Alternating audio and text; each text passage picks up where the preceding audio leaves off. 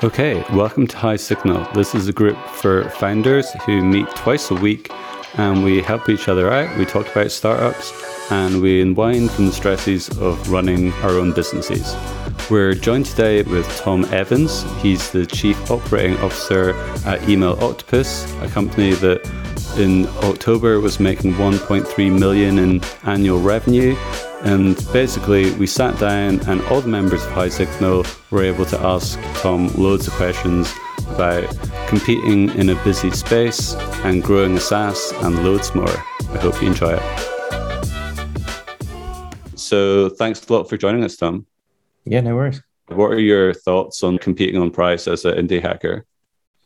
Yeah, so I think when you start a SaaS business as a founder, as a developer, whether it's just one or two of you, your resources aren't as great as a venture-backed business.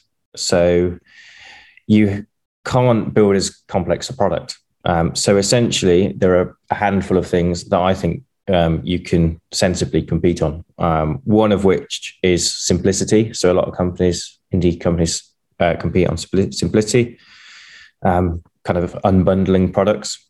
Another option is privacy, storing data and coming up with analytics is actually quite a complex problem.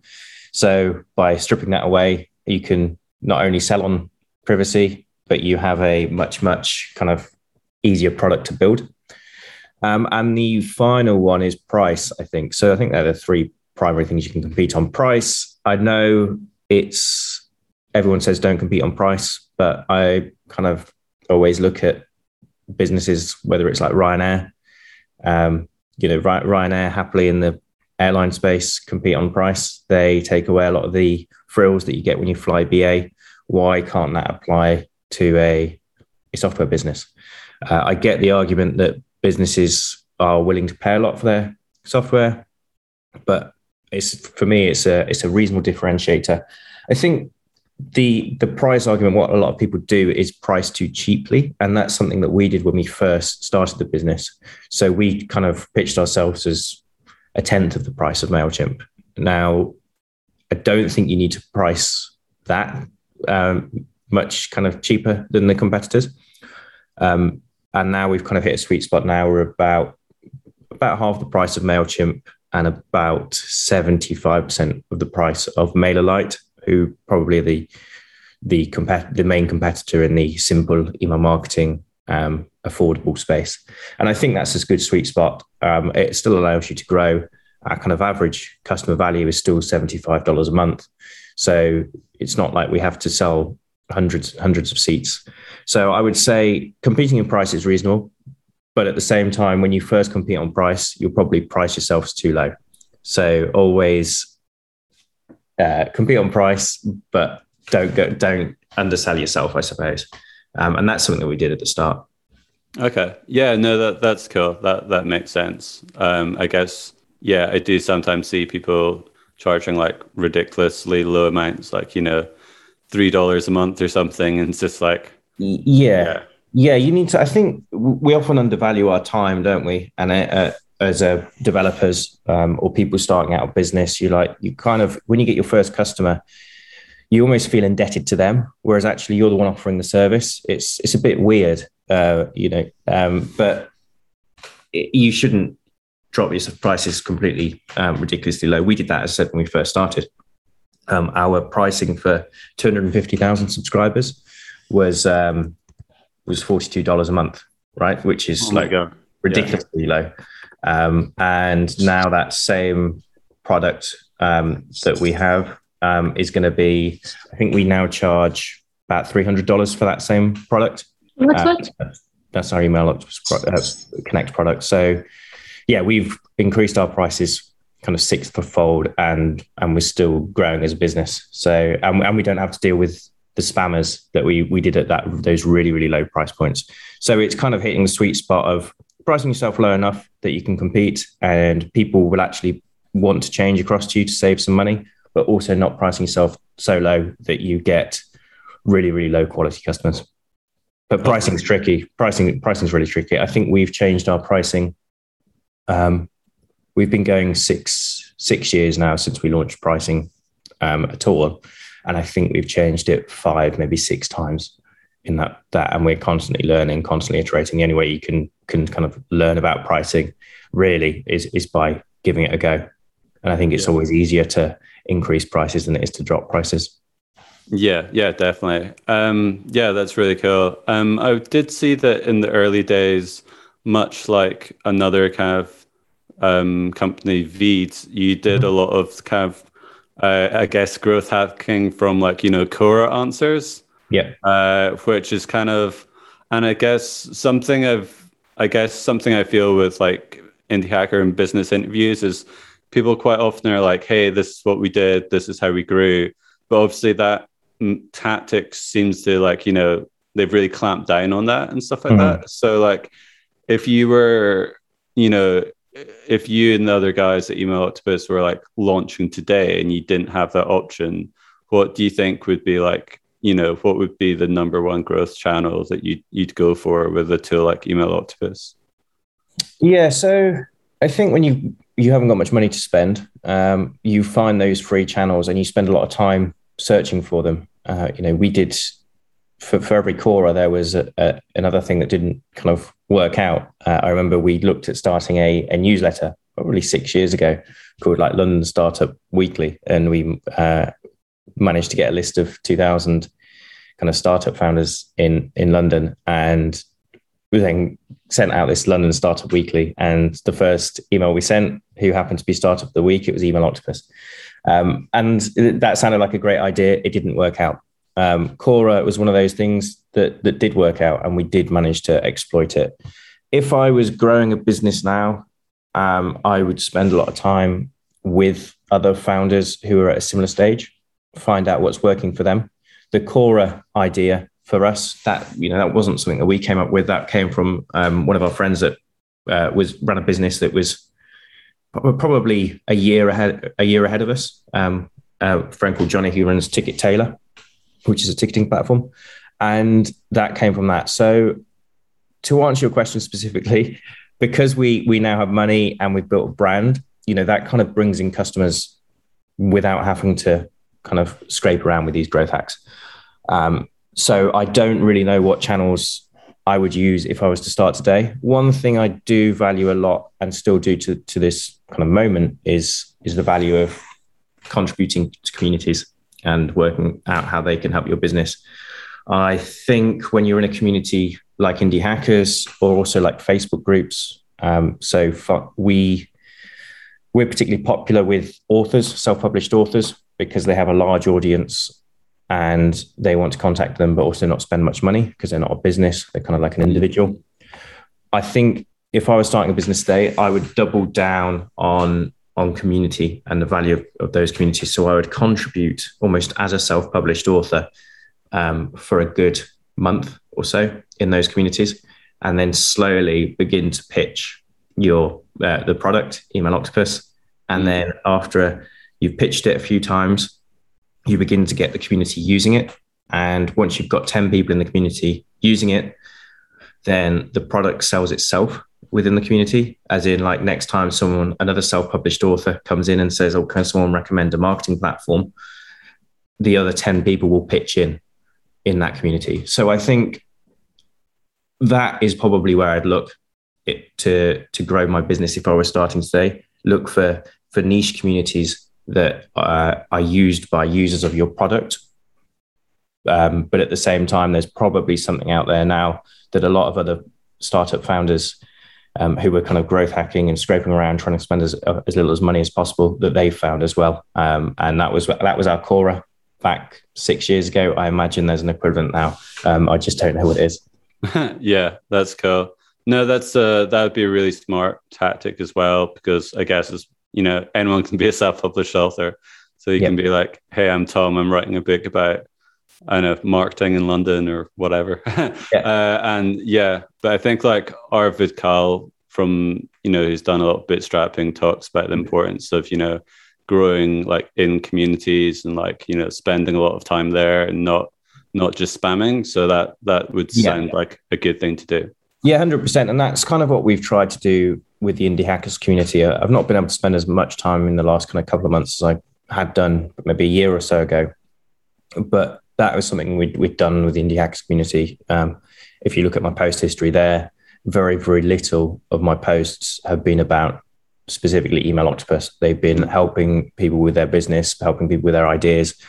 And then when the opportunity presents, people might click onto your profile. Who is this person? Why are they giving me advice? Or also, as I said, if the opportunity presents and someone is looking for an email marketing platform, then you can kind of present yourself then. And that I think is more than acceptable. And I think communities on Reddit and indie hackers and Facebook groups, they spot a spammer a mile off. But if you contribute to the community, then I think people understand that in return, you might want to pitch your product every now and then. Yeah, that's cool. I think Val, if you can unmute yourself, Val has a question on pricing models, I think. Mm-hmm. Hey, Thomas. First off, love Email Octopus. Actually, used you guys for my old startup back in the when the SES integration was the main thing you guys were pitching. So I had a question about pricing with email marketing. Almost all pricing models now seem to revolve around the number of users you have in your list. Yeah. So basically, the pricing scales up with the number of users you have in the list, not so much with the number of emails that you send. So I'm wondering, is there a reason why nobody has disrupted that to change it to be priced purely on the number of emails you sent? And the context I'm asking that in is that I have a fairly large email list that I've gathered for my product, but it's not so valuable. Basically, I'm like, not every single user there isn't that valuable that I'd be willing to pay so much to host them in a regular list. So I've kind of forced myself to use Mailjet, which seems to be the only platform that actually prices itself on number of emails sent. And it's a really awful platform. Like, I would love to use something like Email Octopus if that was the pricing model. Yeah. So there are some other businesses, I believe maybe SendGrid as well, or that certainly has some kind of flexibility in that. And MailChimp obviously offer a pay-as-you-go product as well, although it does get quite expensive when you actually send those emails. The reason why we don't do it and is simply our greatest cost in terms of servers and AWS bill is actually on the storing of data. So our AWS bill and email sending bill for our kind of core Email Octopus product is about 30% of our revenue. So quite a significant sum. Sending emails and storing that data is not cheap. And the reason behind that is emails create so much data around them. If you send an email to 5,000 contacts, then you have to store all of the sent counts, all of the bounce reasons, and process all those bounce reasons, store all the opens, every clicks that everyone does. And you have to kind of do that on an ongoing basis because someone might open up an email in kind of 6 months' time and still people want to record that. So our cost, when I said 30% of our AWS bill, 30% of our costs is an AWS bill. About 25% of that is purely on data storage. So it costs us a lot to store the data. So as such, for us to kind of de-risk ourselves, because there are times, you're quite right, that people as an industry just don't send emails. So to de-risk ourselves, we kind of charge on that basis. So we cover ourselves essentially. The way that we are trying to kind of, and other platforms do this as well, to justify that cost, because you quite rightly say, why am I paying for something if I'm not using it? It's become a platform that offers continuous value, even if you're not actively using it. So that's when you begin to look at features like, what's it called? Automation, and features like landing pages, features like pop-up forms. And that's why we've moved in that direction. So we can kind of justify that value over a period of time. But right now, it will be really, really scary for us from a kind of cost basis to purely switch to an email sending model. And that's why we don't do it. And I imagine that's why a lot of our competitors do it as well. Oh, that makes sense. It's kind of like kind of like a gym membership, right? the gym still has to pay to keep the lights on and keep the equipment maintained, irrespective of whether you turn up or not.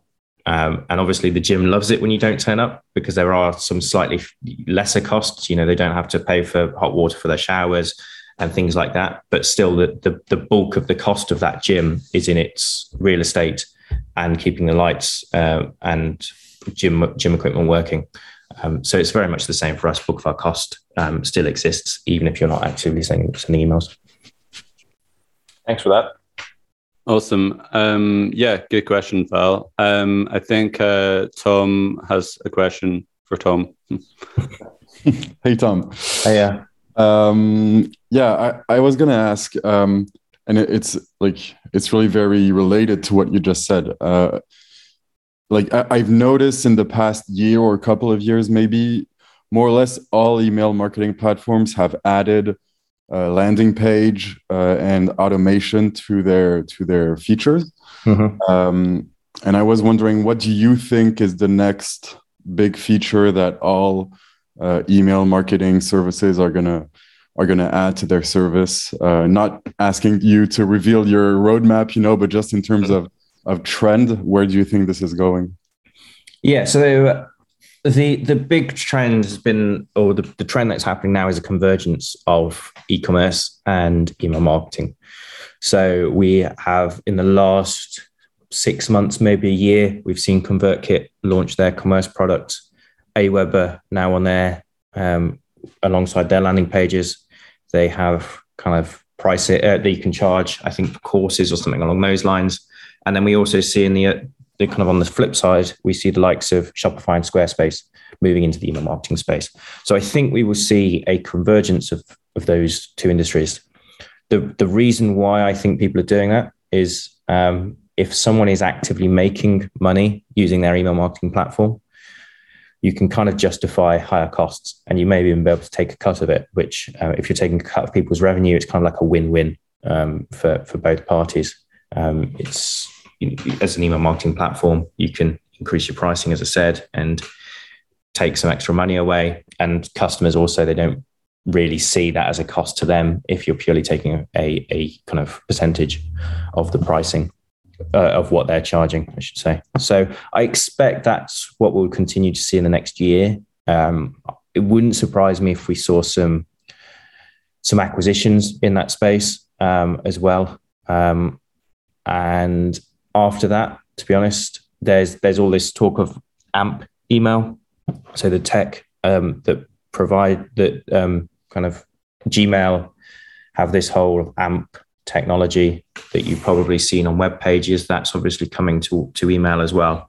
As far as I'm aware, there are no email marketing providers that support that really, really well, but there's actually some quite cool stuff you can do with it. And I expect that will probably be coming in 18 months to 2 years, that every email marketing provider will offer that. And that will allow people to pretty much shop from their email inbox, submit forms from their email inbox and everything else like that. I don't think it's quite reached kind of adoption levels right now, because Google makes you have to opt in as a sender. So if you came to Email Octopus as a marketer, you would then have to opt in with Google into this kind of service. It doesn't cost anything, but I think they vet it quite heavily to avoid spam. But I imagine that beta, whatever they call it, will be relaxed in the coming years as well. And I expect that in the next 18 months to 2 years will be a massive, massive area of interest for all email marketing providers. So it's like kind of a conjunction between landing pages or e-commerce sites, like a merging between that. Yeah, I'll expect we'll see that in the next, I think we'll continue to see that in the next year, that there'll be a merging of e-commerce, site builders and email marketing platforms. I really expect to see that continuing to happen. All right. Thank you so much. Yeah, that's really interesting development. Camphy, I think you've got a question for Tom. Hey, Tom. Hi. This might be a hard question. What's the thing at Email Octopus that you've struggled with the most? And probably two-pronged. Like, one is probably what's the thing you've struggled with the most and actually overcome? and what's something you've struggled with and not been able to overcome? Yeah, so I know the one that keeps me up at night and has always kept me up at night. As a business, we've been fine. SaaS is very, very predictable. We've continued to grow, so that hasn't really kept me up at night. It hasn't been that much of a stress. The one thing that has kept me up at night is the kind of people that use the platform. I know Spotify have kind of got themselves into this with the whole Joe Rogan podcasts, and I know everyone has their own opinions on what's right and what's wrong there. And we kind of have it as well as an email marketing provider. We are self-service. Anyone from anywhere can come on and send emails out to their subscriber list. And we, as a result, we've had people from all avenues and across the whole political spectrum, pro-vax, anti-vax, all that kind of stuff.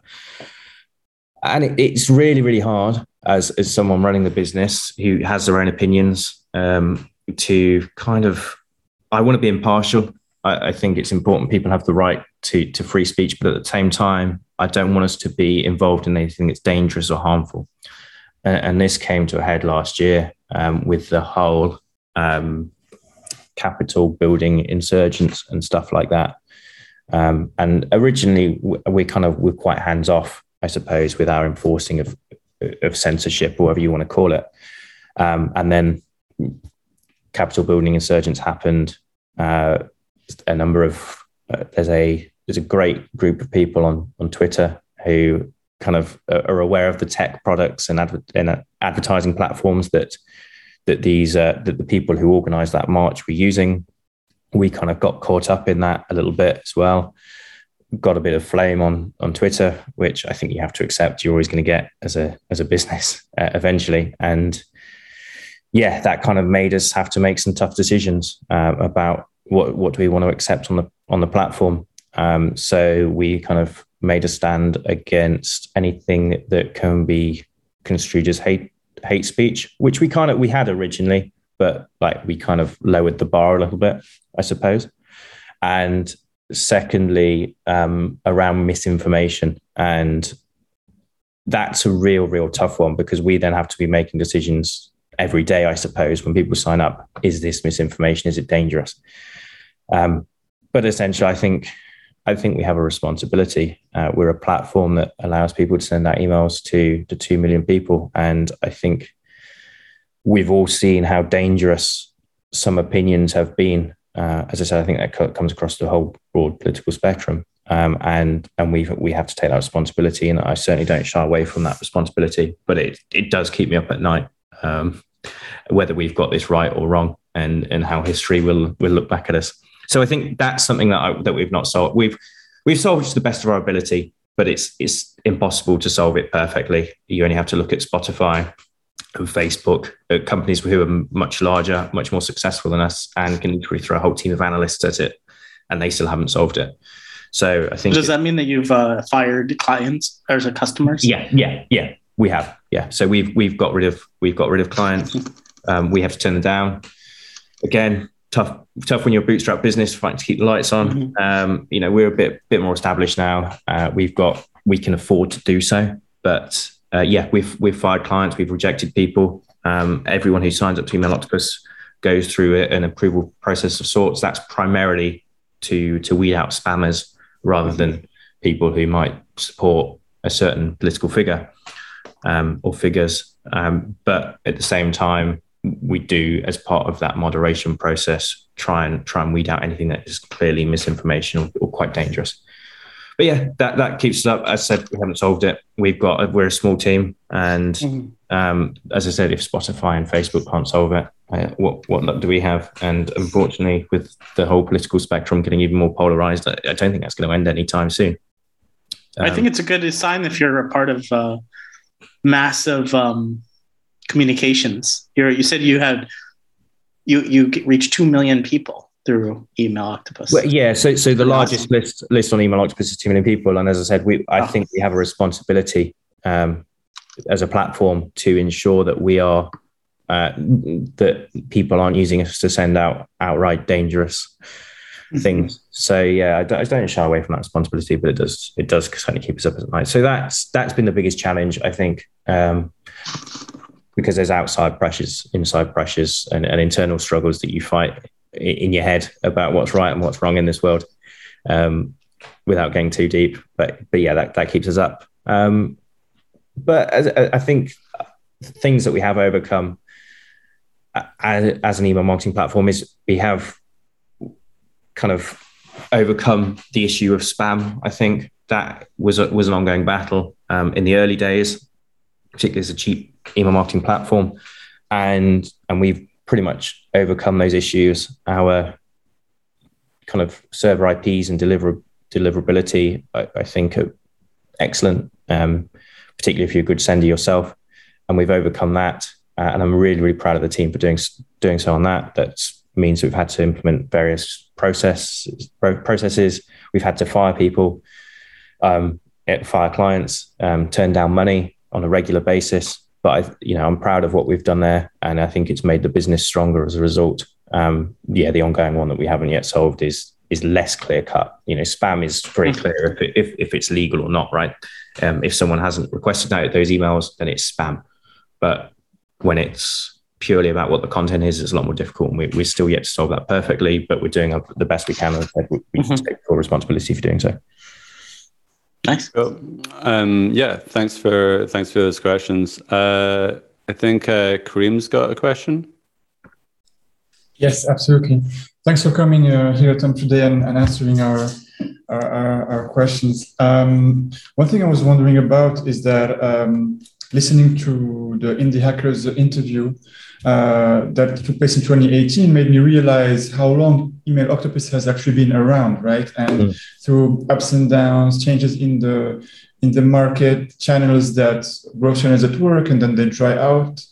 And one thing I was wondering about is what's the secret to your longevity? Can you point it to like one or two specific things, or it's a mix of things that happened in your journey?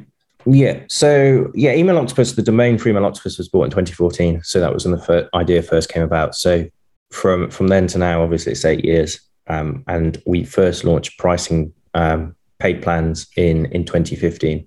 So we've been charging for the product for 7 years now. The secret to that longevity, I think, was kind of, we've got Jonathan, who's the CEO, and myself, and then Gareth, who's Jonathan's brother, who in the early days worked very, very closely with Jonathan before I came on board, after I came on board about a year in. And I think having someone that is there to kind of keep you going and pushing on when you have those periods of low motivation is probably the main secret for us. I think it's very, very easy if you haven't got that internal self-motivation that Elon Musk might have to kind of want to go back to your day job and not answer support tickets at 11 o'clock at night when you've got other things you want to be doing, which is what it was in the early days. So I think having someone else there that holds you accountable and is supportive and can take some of that load off your shoulders, and sometimes that's just a loved one, right? A partner or something like that you can kind of act as a sounding board when you've got those periods of self-doubt. So that has been what has kept us going. And I think, the hardest thing when you're starting a bootstrap business is getting to that point where you can give your job up, which for us was when we got to $10,000 US dollars MRR.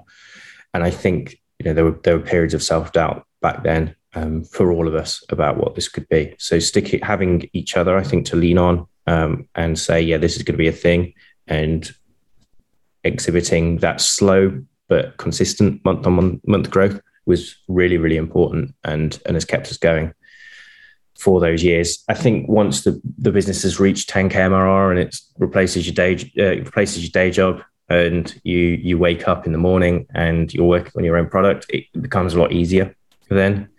And the benefit of SaaS over any other business model is that if you do have a month where you're just feeling a bit off it, your business still exists. You don't have to be up every day selling. You can take a couple of weeks off and run the business on its minimum kind of level, which is answering your questions from your customers, and your business will still exist. And by all accounts, it will probably be the same size as what it was when you stopped working on it. So toughest part is getting to that kind of critical level where you can survive on it. And once you're there, it becomes, in my opinion, a lot easier mentally, I suppose, that you actually have something here, and it will only grow or continue to exist from there onwards. So yeah, I think that's where we are with that. Awesome. Yeah, thanks, Kareem. I was going to ask another question, which is, I think I first heard about Email Octopus from like Harry Dry using it. Yeah. And he's like obviously like runs the marketing examples website and a indie hacker from London. And like recently you guys nicely sponsored my Grow Your Newsletter course, which I have available on growyournewsletter.com, and nice little plug there. And I was just wondering, do you have any tips for like SaaS companies working, with indie hacker, quote unquote, influencers and things like that? Yeah, so Harry came about through the meetup, the Indie Hackers London meetup, and he happened to live a 5-minute walk away from me, and I think we've been in the pub, had a couple of pints, and we actually walked home together, and we kind of stayed in touch. At the time, he wasn't working on marketing examples. He was kind of just floating around doing what Harry does, doing marketing. I think he was making a Kanye West dating website at one point. Yeah, that was it. I think he'd done a talk maybe about that website and about how he wanted to get in touch with Kanye. He's got it on the Kanye story. So yeah, we just stayed in touch, and as a result, when he came up with the idea of marketing examples, we're both big fans of football, and he pitched it to me as, I think it was Sir Alex Ferguson taking a punt on a young Cristiano Ronaldo.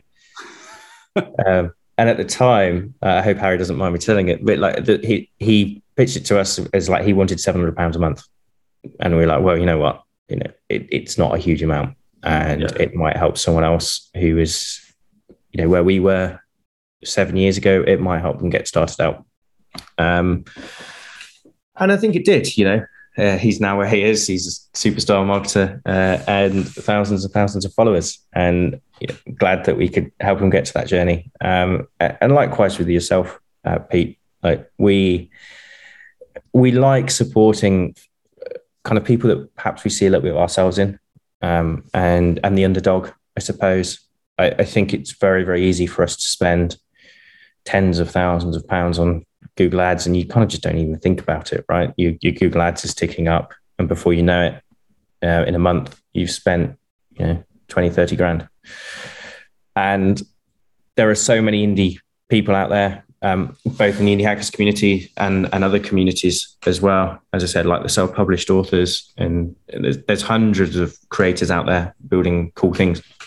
So for us, we kind of set aside about 5K a month for what we call bets, right? Let's just take a punt on someone or something. And that's really, really nice for us when it's a user of the product, because they're usually your massive supporters for you anyway. They'd probably talk about you for free, which I think Pete in the past you have as well. So, and Harry had done so as well. And Harry, even now, he's not paying for, we don't sponsor him anymore because I think he got a much better deal from Ahrefs. He still talks about us occasionally. So it's just nice to support people who support you, I suppose. And it's about building those personal relationships in groups like this that you've got on Indie Hackers, and even nicer is in person. So yeah, my advice is just build relationships with people. And that doesn't mean going out with the view necessarily of creating those relationships. It's just literally speaking with people who maybe were where you were 7 years ago, and supporting them. I do a bunch of kind of mentoring calls, I suppose you might call them, but I open up my diary for 2 hours a week for anyone to book time.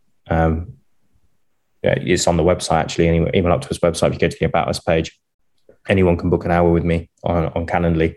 And that is specifically just to kind of support them on their business journey, whether that's being that listening ear that they need to say, keep going, or to give some advice on positioning based on what I know or what I think has worked for us. And that's all it's about. It's kind of like giving back, because we were supported so heavily by friends in our early days, not financially at all. And, we are very much bootstrapped, but we were supported by people who, like Johnny at Ticket Tailor, a friend called Abs who runs PayHip. They were businesses who were probably a year ahead of us in revenue and how they were established. And we just got such a leg up from them, whether it was giving us advice on which accountant to use, or the kind of less tangible advice of how you position your business and what's worked for them. So yeah, build those relationships. And I said that I think that's kind of why you've got these groups, Pete. Yeah, that's awesome. I didn't realize you were doing that mentoring. Otherwise, I would have hit you up 2 years ago. That's awesome. Yeah, it hasn't actually, but I haven't published it hugely in the last year or so. But yeah, it's on the Email Octopus about us page, and it's basically a link to my Calendly, and it's specifically for that. I think I've set the limit of maybe 2 hours a week. I did 2 last week. I think I had a dry spell of not doing one for about 2 or 3 months. But yeah, that's it. No, that's awesome. Yeah, I've reached out to quite a lot of people over the last couple of years and it's always amazing how generous like founders can be with their time and get sometimes I'll go on a mentoring call with someone, it's not like an official mentoring call, but people will just drop, tons and tons of really super valuable advice. And these can be people that run companies that are making millions, and they're just like, oh yeah, I can talk to you for half an hour. And it's just it's really awesome. So the guys at Veed are the same as well. They've vastly overtaken us. By far they're building an incredible business. But the one thing, I think you said you're in Lisbon with them, they are incredibly generous with their time. A lot of the indie founders are, whether that's giving advice on Twitter to everyone or doing it on a one-to-one basis. So yeah, take advantage of that and build those relationships, particularly as you're starting out early. There are loads and loads of people that will give you a leg up because we were all there 5 or 6 years ago. Yeah, nice one. Well, needless to say, people should check out emailoctopus.com. Where can people find out about you on Twitter and stuff like that? My Twitter's at @TD_Evans. However, I barely ever tweet. I've only got. Do follow me, and I might tweet something interesting once a year. But I'm not a massive Twitter or social media person. Cool. Well, give us a follow. You probably got a lot more time to run your business. It's probably good. I need to scale back on Twitter because it's the amount of time I spent on that. It's just I mean, it's for some people it works. For some people, it's been what's grown their business. They've grown their audience on Twitter, and as a result, they've grown a business. For me, it's not how we approached it, but it's not to say it's valuable for some people, particularly if you're in kind of the course space or giving advice as a kind of your job. For us, we're an email marketing platform, and I think there's probably less value for me constantly tweeting about email marketing. Yeah, no, that's a very good point.